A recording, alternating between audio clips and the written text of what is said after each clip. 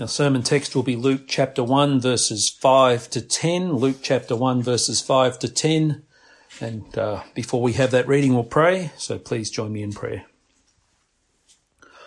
Our Father in heaven, we thank you once more for the gift of your word, the Holy Scriptures.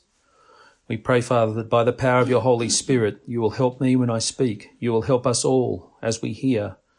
Father, that we would be given ears that hear, eyes that see, and hearts that understand and obey. We ask these things in Jesus' name. Amen. We'll read from verse 1 to verse 10. Hear the word of God.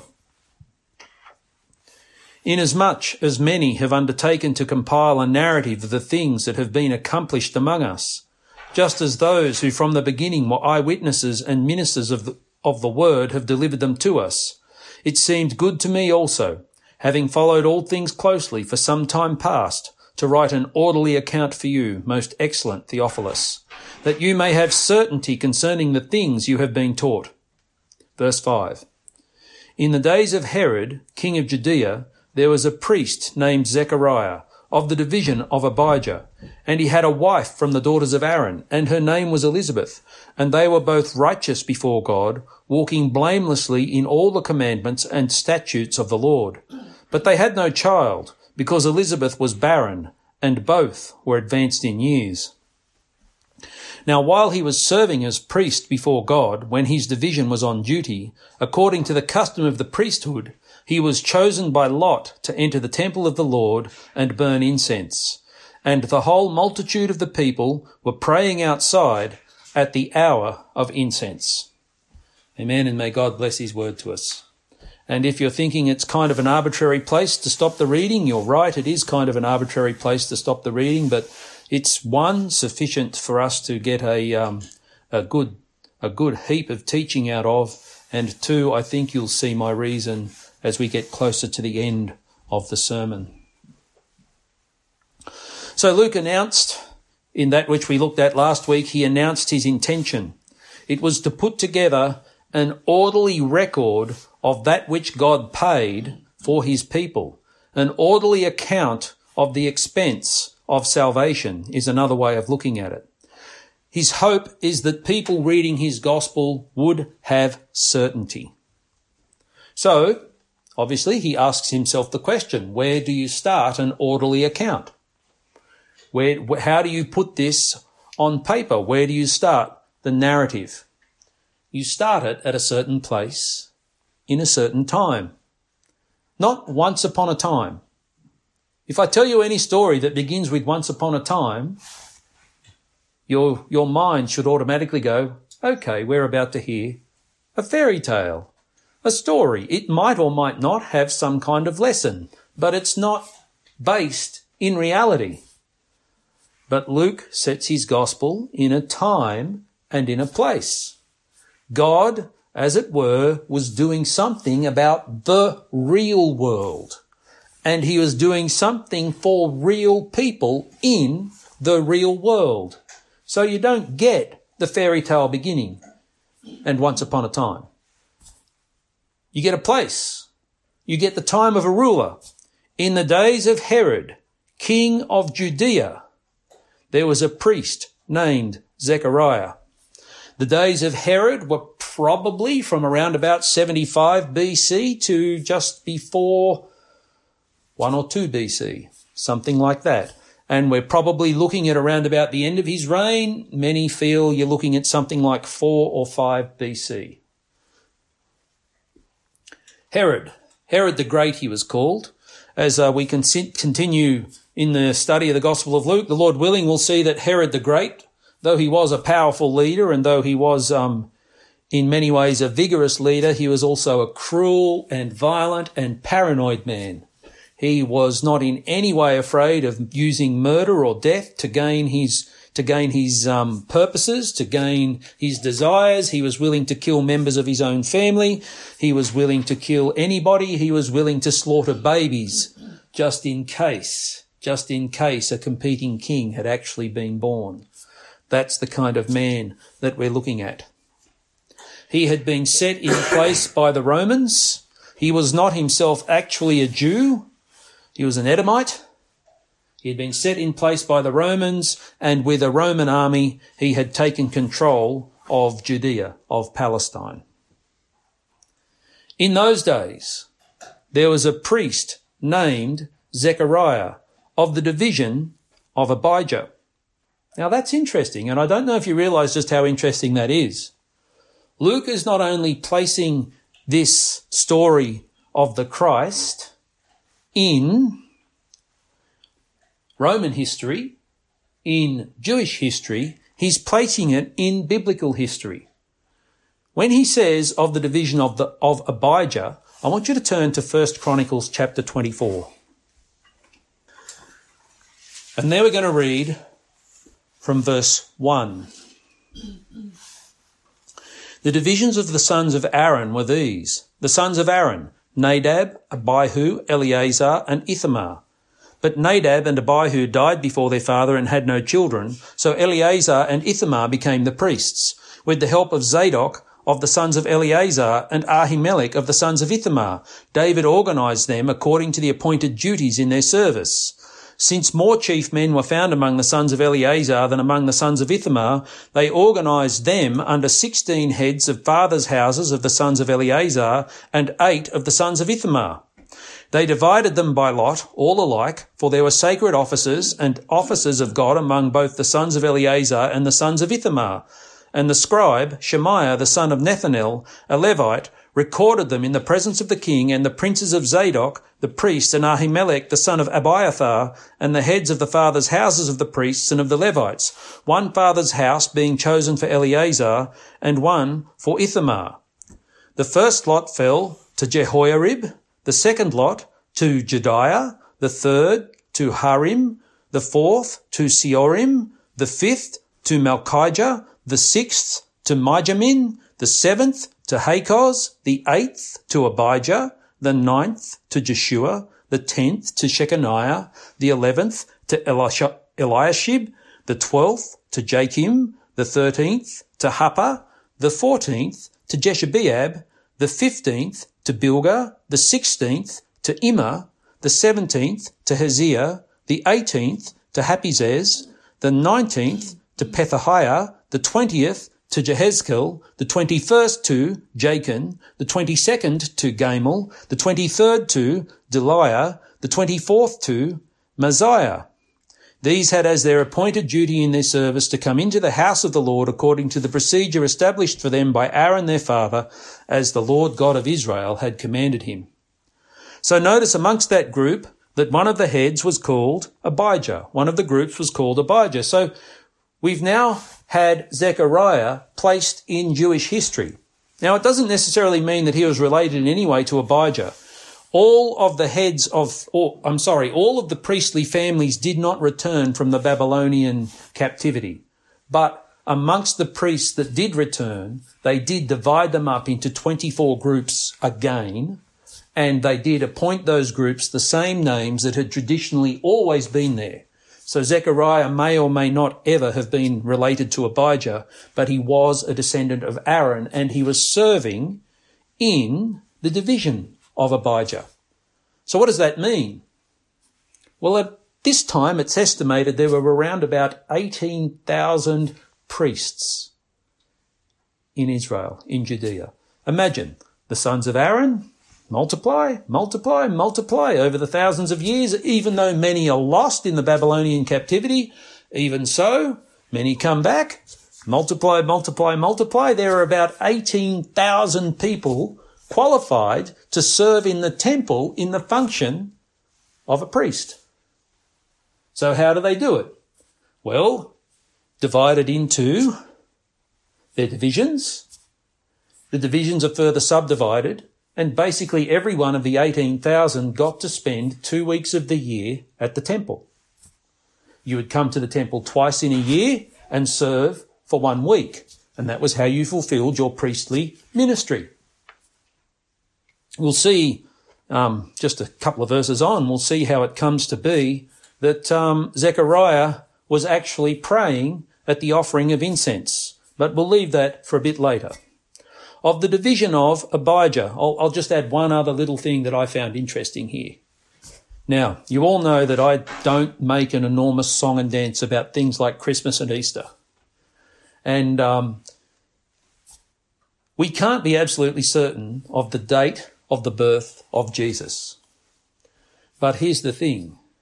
We know the dates in which these divisions served in the temple. And if the first thing that happened after Zechariah returned home was that Elizabeth conceived John the Baptist, and you start to put all the chronology together, it's possible that the Messiah, that the Christ, was born sometime between what you would call the Western Christmas, which is the 25th of December, and the Eastern Orthodox Christmas, which by memory is the 12th of January. Sometime in those weeks, it's quite possible, if everything happened according to that which is recorded, both in the Bible and in histories like the history of Josephus, if everything happened in that way, it's quite possible that Jesus was born around about the time that we celebrate Christmas, which I found interesting.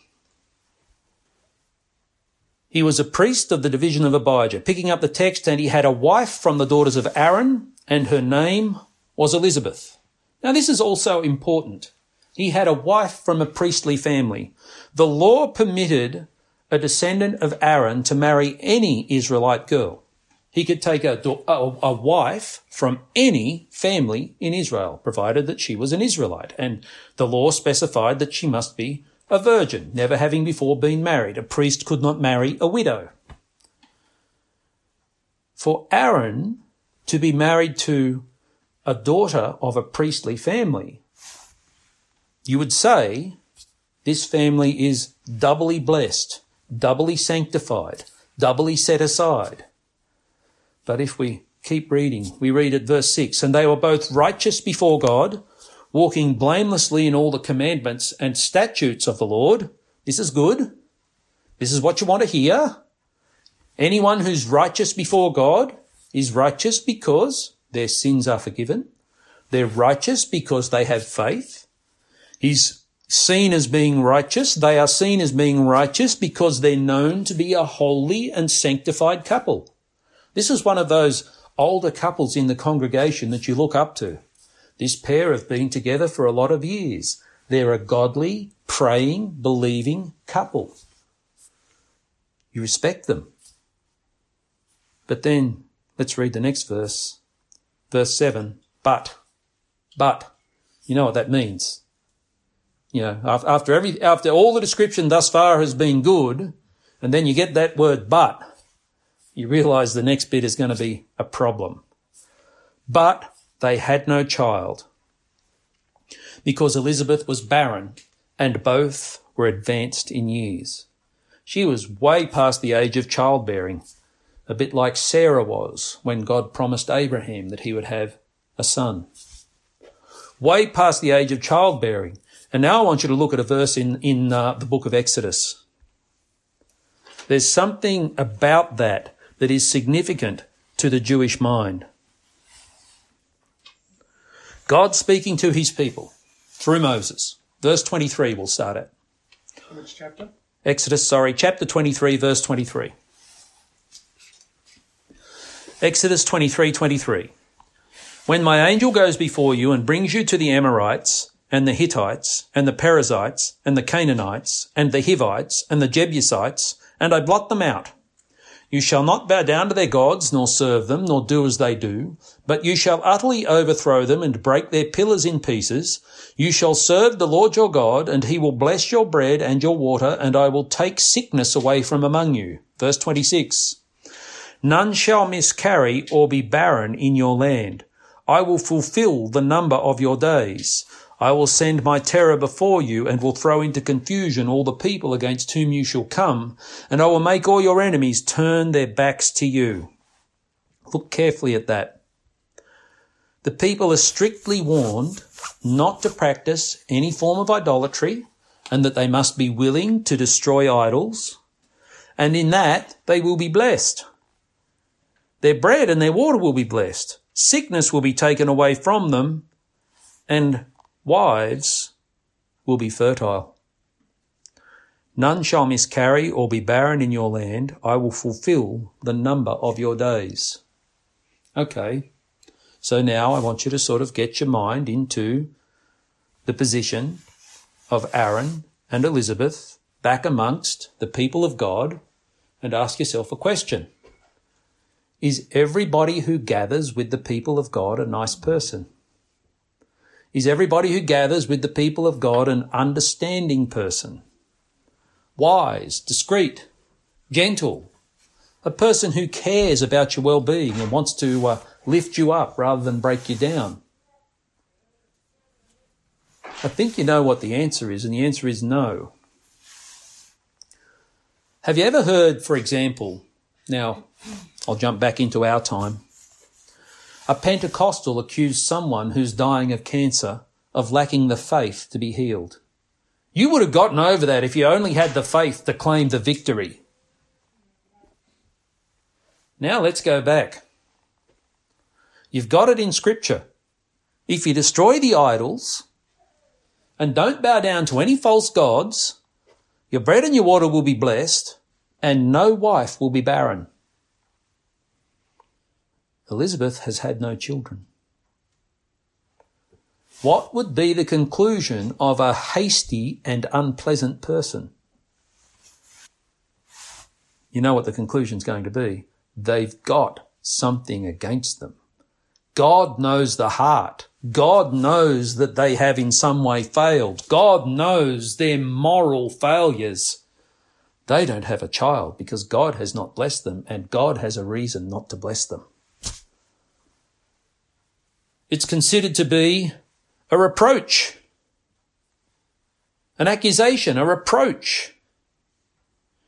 When Elizabeth does become pregnant, she hides herself. Just jump forward to verse 25 of chapter 1 in the Gospel of Luke. Verse 24, after these days his wife Elizabeth conceived, and for 5 months she kept herself hidden, saying, Thus the Lord has done for me in the days when he looked on me to take away my reproach among the people. She felt it. She knew what was being said in the background. She was a failure as a woman. That's what was being said in the background. God had a reason not to bless their marriage. God had a reason not to bless her womb, to use a biblical phrase. She had no child because Elizabeth was barren and both were advanced in years.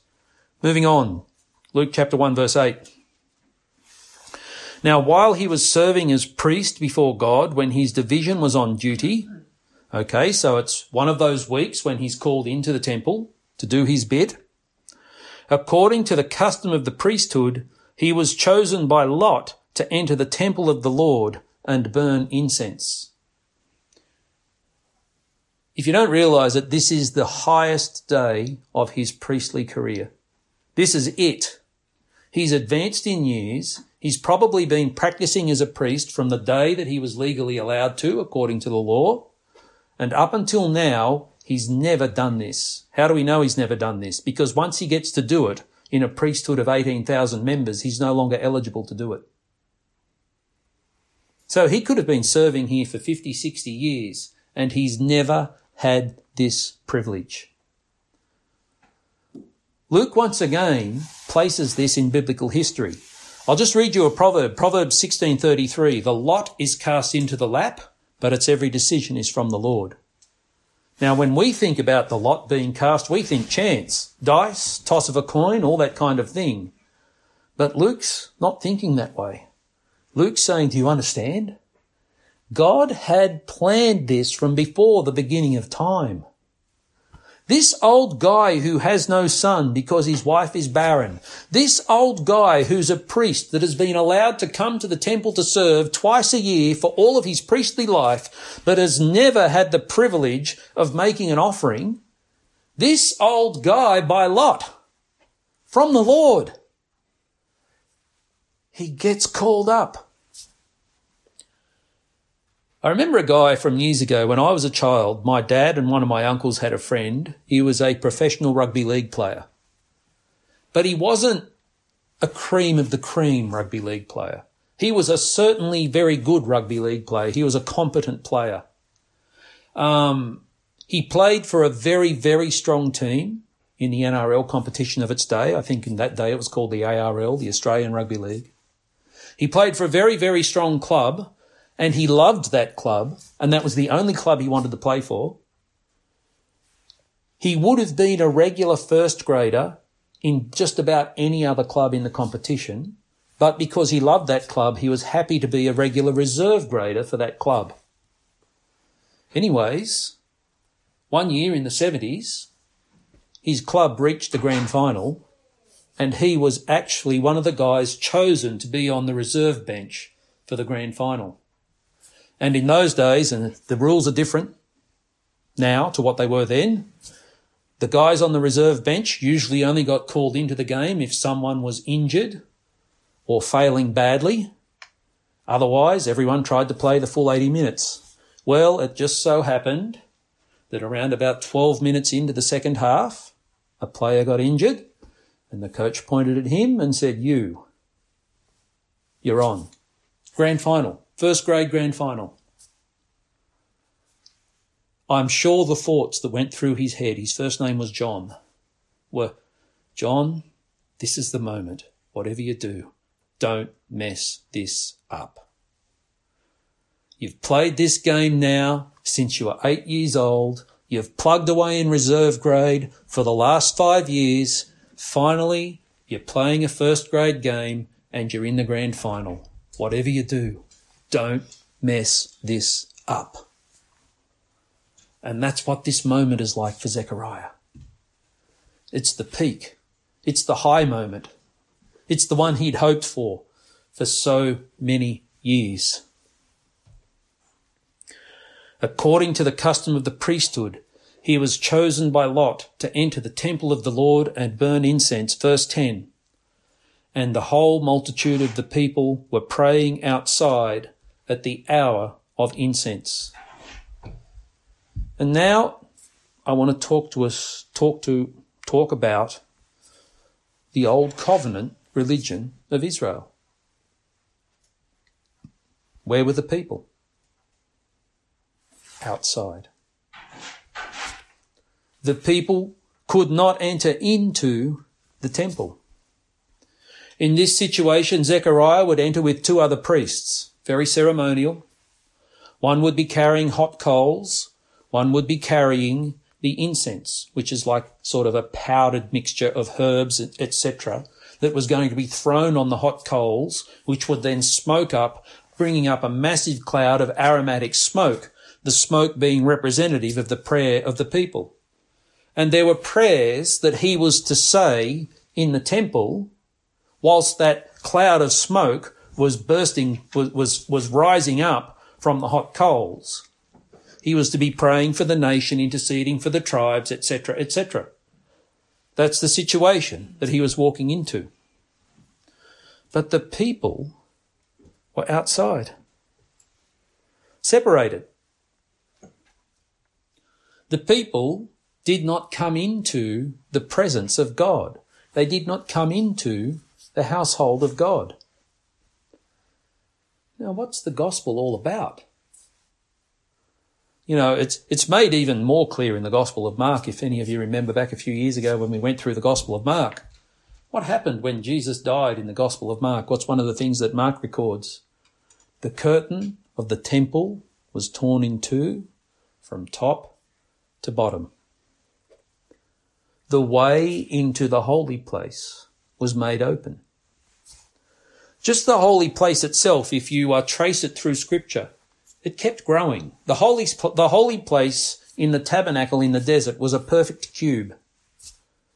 It was only just large enough for the Ark of the Covenant and the statues of the angels and for the priest to enter in and to do his ministry. The holy place in the temple that was built by King Solomon was much larger. The temple that was built by King Solomon was large and glorious. It was enormous. It was still a cube. It was a cubed room. Large, enormous. The temple built by King Solomon was burnt down. It was rebuilt, commencing at the time of Nehemiah and Ezra. and was rebuilt over many, many years, decades. The holy place was, once again, as far as we can tell, the same dimensions as the holy place was in the temple built by Solomon. But if we were to turn to the book of Revelation, we would see that the city of God descends to earth from the heavens. Don't want to argue about whether it's a literal city descending or not. Just want to talk about the most interesting thing of it, to my mind at least. What is it? It's a cube. It's a 1,280-mile cube. That's enormous. I mean, that's insanely enormous. If the corner was here, the northernmost corner would be further north than Brisbane. The westernmost corner would be further west than Adelaide. The northwest corner would be practically sitting up at, in the middle of the desert getting towards Darwin. It's a cube. And it's the same height as it is distance along, as it is distance across. It's a cube. Like what? Like the holy place. Why would it be so huge? Why would it be enormous, big enough to fit billions of people into if they were standing shoulder to shoulder? Well, the priesthood has changed, hasn't it? The relationship of God's people to God has been changed. No one could enter into the holy place of the tabernacle except the priest, and that only at the appointed times, having made the necessary sacrifices, first on behalf of his own sins, in order that he may offer then sacrifices on behalf of others. No one was allowed into it. It didn't need to be a big room. But now, what are we? What has happened to the people of God? What relationship have the people of God been brought into? As the curtain of the temple is torn in two, as the temple itself is actually destroyed in 70 AD, yet the church of God remains on the earth, yet the gospel is preached. What are we? What does the Apostle Paul call us? You are temples of the living God. You are indwelt by the Holy Spirit. As individuals, we are indwelt by the Holy Spirit. As the gathered people of God, we are indwelt by the Holy Spirit. Where is the holy place? It's where the saints meet. It's where the saints sit under the word of God. It's where the saints sing the praises of God. It's where the saints join themselves together in prayer. How many people have been saved? How many priests are there? Millions, millions, millions, millions. Put it all together over history. That city of God descending from the heavens. It's big enough for millions of priests to go into, to burn incense, which is a picture of prayer. I don't want you to think I'm making it up, so let's have a look at something. I want you to turn to 1 Peter chapter 2. I'm going to start reading in 1 Peter chapter 2 at verse 4. As you come to him, now here he's speaking of Jesus. As you come to him, a living stone, rejected by men, but in the sight of God, chosen and precious. You yourselves, like living stones, are being built up as a spiritual house, to be a holy priesthood, to offer spiritual sacrifices acceptable to God through Jesus Christ. For it stands in Scripture, Behold, I am laying in Zion a stone, a cornerstone, chosen and precious, and whoever believes in him will not be put to shame. So the honour is for you who believe, but for those who do not believe, the stone that the builders rejected has become the cornerstone, and a stone of stumbling, and a rock of offence. They stumble because they disobey the word, as they were destined to do. But you are a chosen race, a royal priesthood, a holy nation, a people for his own possession, that you may proclaim the excellencies of him who called you out of darkness into his marvellous light. Once you were not a people, but now you are God's people. Once you had not received mercy, but now you have received mercy. A chosen race, a royal priesthood, a holy nation, a people for his own possession. My friends, Luke has placed his gospel in biblical history and in human history. Luke has shown us at the very beginning what the state of humanity was. A man who was himself a sinner, though counted righteous before God, was allowed on certain occasions and at certain times to enter into the place which signified the very special presence of God. And no one else could. If you went in there apart from your appointment, apart from your ordaining by God, the penalty was death. People had a human mediator. They had a priest. There's a reason why Protestants don't call their ministers priests.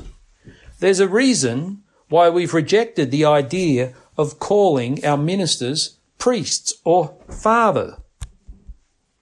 Just looking for a Bible reference here. We don't need a priest. We don't need someone to enter into the holy place on our behalf. The truth is, if we are in Christ, we live in that holy place. Our sins are forgiven and we have been made holy in the sight of God. Now, at this point, I'm just going to lay a little bit of a burden on us all, because if you stay at 1 Peter, you notice at the beginning in 1 Peter chapter 2, Peter tells us that we should put away malice, deceit, hypocrisy and envy and all slander.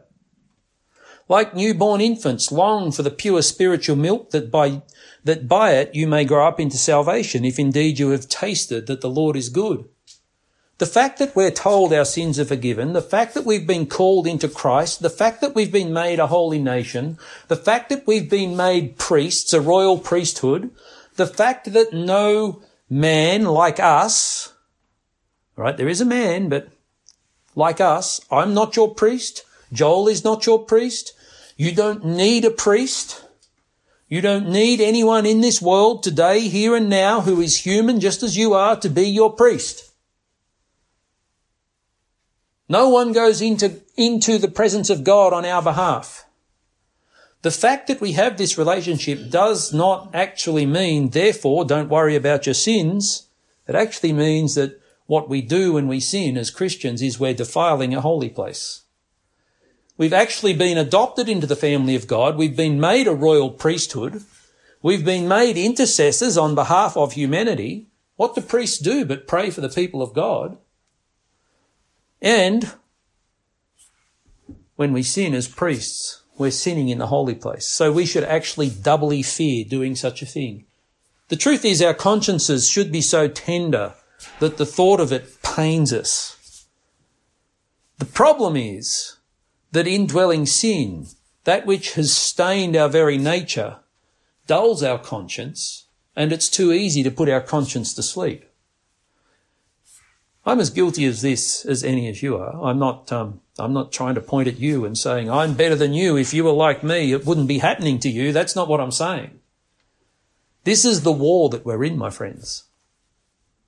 Sin destroys us, and sin should be pricking our conscience because we are a holy priesthood, dwelling, as it were, in the temple, in the innermost chamber, in the very presence of God. Turn to 1 Timothy chapter 2. Look at what Paul has to say. Starting at verse 1, 1 Timothy chapter 2, verse 1. First of all then, I urge that supplication, prayers, intercessions and thanksgivings be made for all people, for kings and all who are in high positions, that we may lead a peaceful and quiet life, godly and dignified in every way. This is good, and it is pleasing in the sight of God our Saviour, who desires all people to be saved and to come to the knowledge of the truth. For there is one God, and there is one mediator between God and men, the man Christ Jesus, who gave himself as a ransom for all, which is the testimony given at the proper time. We'll stop there. What did priests do? What was Zechariah doing? Okay? in terms of ceremony, he was burning incense. He was dressed appropriately. He did all things according to the commandment. He would have been ceremonially clean to undertake this duty, and he was to pray, to intercede for the people of God. He was acting as a priest for all those who were left outside. What does Paul say that we do? We pray, we make supplication, intercession, and thanksgiving for all kinds of people, kings and all who are in high positions, that we may lead a peaceful and quiet life, godly and dignified in every way. This is good, and it's pleasing in the sight of our God and of God our Saviour, who desires all people to be saved and to come to the knowledge of the truth. For there is one God, and there is one mediator between God and men, the man Christ Jesus. So Zechariah, who was to become father of John the Baptist, Elizabeth would conceive and would bring into the world John the Baptist, the forerunner of the Messiah. Zechariah was participating in a ministry that the Saviour, whom he had waited for so long, was going to bring to an end. He's going to bring it to an end. All of this was to come to an end. The idea of a priest, the idea of being separated from God, the idea that a priest must pray for you, otherwise your own prayers will not be heard, was only a pointer. It was pointing to something. What did we read in Hebrews? What was it pointing to? The great high priest. The one who, when he offered a sacrifice, and he offered a blood sacrifice, it wasn't for his own sins, for he had not sinned. He was guilty of no sin. His blood was innocent blood, truly innocent blood, pure, perfect, righteous. In Acts 20:28, we're told that God purchased the church with his own blood. We could say, if we're thinking carefully, God's blood. Now, God himself cannot die. God is spirit. The Son of God himself is spirit and cannot die, except that he is both now, having become incarnate, both truly God and truly man. And that one who is truly man and is the Son of God, he died for our sins. He became the great high priest. Now, who was the first high priest? Aaron. By right of birth, who were the high priests that followed after Aaron? His own children, his own family. The priesthood was filled by the sons of Aaron. We have a great high priest, the Lord Jesus Christ, Jesus of Nazareth, Son of Man, Son of God, Son of David, human and divine, truly human, truly divine. And what are we by birth? What have we been made by birth? Now, we're not the Son of God with a capital S, but by birth, by rebirth, by the power of God's Holy Spirit, we have been made sons of God. And so what have we inherited from our great high priest? We have inherited the priesthood of the people of God. We ourselves are the people who enter into the presence of God. We enter into the presence of God. It is a fearful thing, and it is a blessed thing. It is an awesome thing. There should be a whole mixture of thoughts and feelings that come through our consciousness as we, the people of God, have entered into the presence of God. We should be a little like Elijah. We see the glory and the goodness of our Saviour. We see the righteousness of God. We see the purity and the holiness of God, and we should be convicted of sin. Woe is me, for I am undone. I am a man of sinful lips, dwelling in the midst of a people of sinful lips. Even as we feel that, we should be rejoicing with the angels, shouting, "Holy, holy, holy is the Lord God Almighty." At the same time, as we're filled with fear and awe and being convicted of our sins, we should be being filled with love for our Saviour, the Lord Jesus Christ.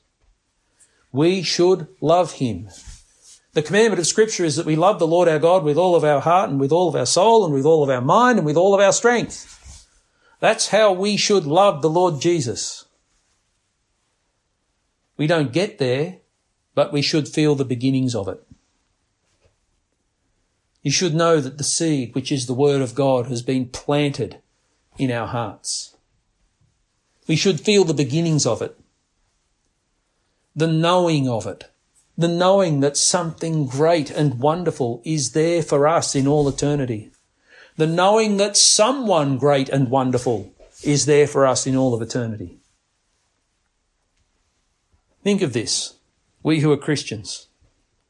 We cannot think of a better person than the Lord Jesus Christ. We cannot think of a better person than the Lord Jesus Christ. We're sinners. We've been daubed in the dirt of our sins. You know, our place is in the gutter. Our hearts, apart from God, they're just hollow, empty, dark places filled with all kinds of wickedness and evil. From before all time, before eternity, our names were written in the Lamb's Book of Life, and the eternally begotten Son of God, whom we know as the Lord Jesus, entered into covenant with his Father that he would redeem those people, those names, those people yet unborn, but known by God and known to be sinners. And he entered into time on our behalf. Almighty, all-powerful, eternal. What did he have to gain? Well, I don't know that I'm such a great gift. I don't know that gaining me as one of his followers is really that important. What did he have to gain? He gained the revelation of his glory. He gained the revelation of his love. God created creation with knowing, thinking beings in that creation in order to reveal his glory to and through that creation. I'll tell you something. Jesus loves himself. Jesus, as God, the eternally begotten Son of God, loves himself with a perfect and righteous love. He knows who he is. He knows his own perfections. He knows the perfection of God. He loves himself, and there is no reason that he should not love himself. When we say here in Australia that someone loves themselves, it's an insult. It's a put down. That guy loves himself. That guy's got tickets on himself. I can't stand him. I hate being around him. He talks about himself too much.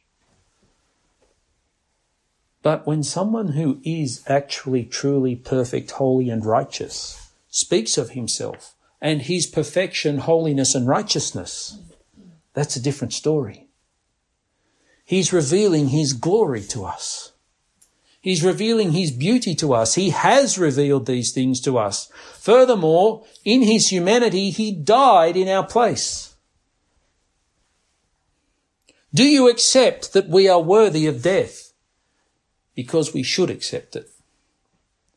Do you accept that if God were to enact justice, pure, cosmic justice, he could hit us all with lightning, resurrect us and hit us with lightning all over again, and each time just keep sending us to hell for eternity, suffering, and that would be cosmically just. That would be just on the scale of God's justice. But Jesus died on our behalf in order that God may pour out his mercy upon us. And even his mercy is just. God is both just and the justifier of all who believe. And so the price for sin has been paid by the Lord Jesus Christ. Now, my friends, when we think of Jesus, we cannot think of a better person. We cannot think of someone who is more worthy of our love. We cannot think high enough thoughts concerning himself. We can't get there. You know, it's possible to blaspheme. It's possible to ascribe humanity to divinity. And it's possible to ascribe divinity to humanity.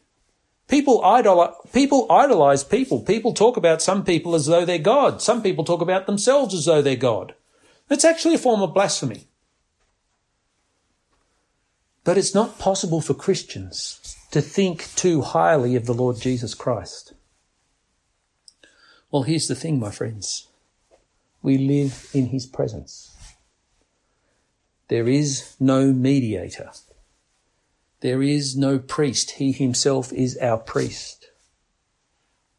One day we'll come to meet him face to face. In person, we'll hear his voice. We can fall at his feet and we can touch his feet. He's our God. He's our Saviour.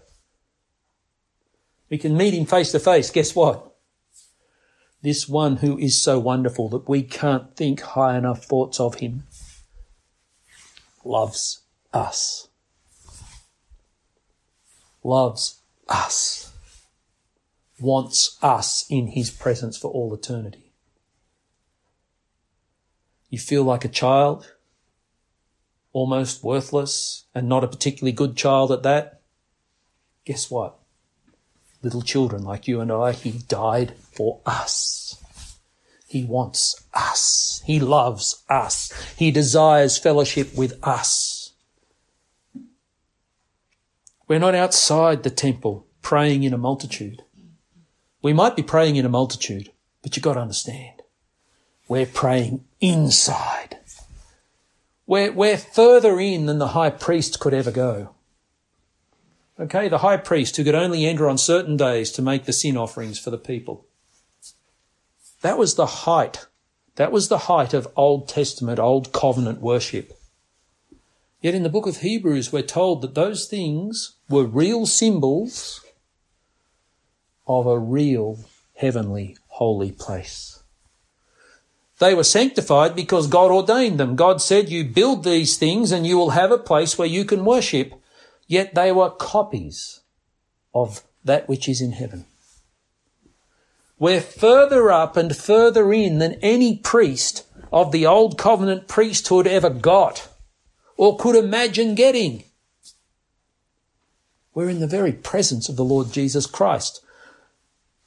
Whenever you read, the Apostle Paul loves to say, in Christ.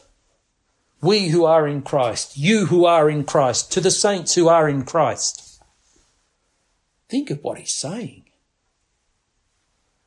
To the saints who by the grace of God have been drawn further up and further in than any high priest ever went. Remember, he's a Jew, Pharisee, student of the Scriptures from a very early age. The Lord Jesus Christ, my friends, he's our Saviour. He's our highest possible thought. We can't think of a better person whom we love more. And he loves us. He loves us. Why do we love him? Because he first loved us. He's never going to cast us off. He's our hope. He's our security. In crazy times, like the times in which we live, what have we got that can bring peace? What have we got that can bring us joy? We've got salvation in the Lord Jesus Christ.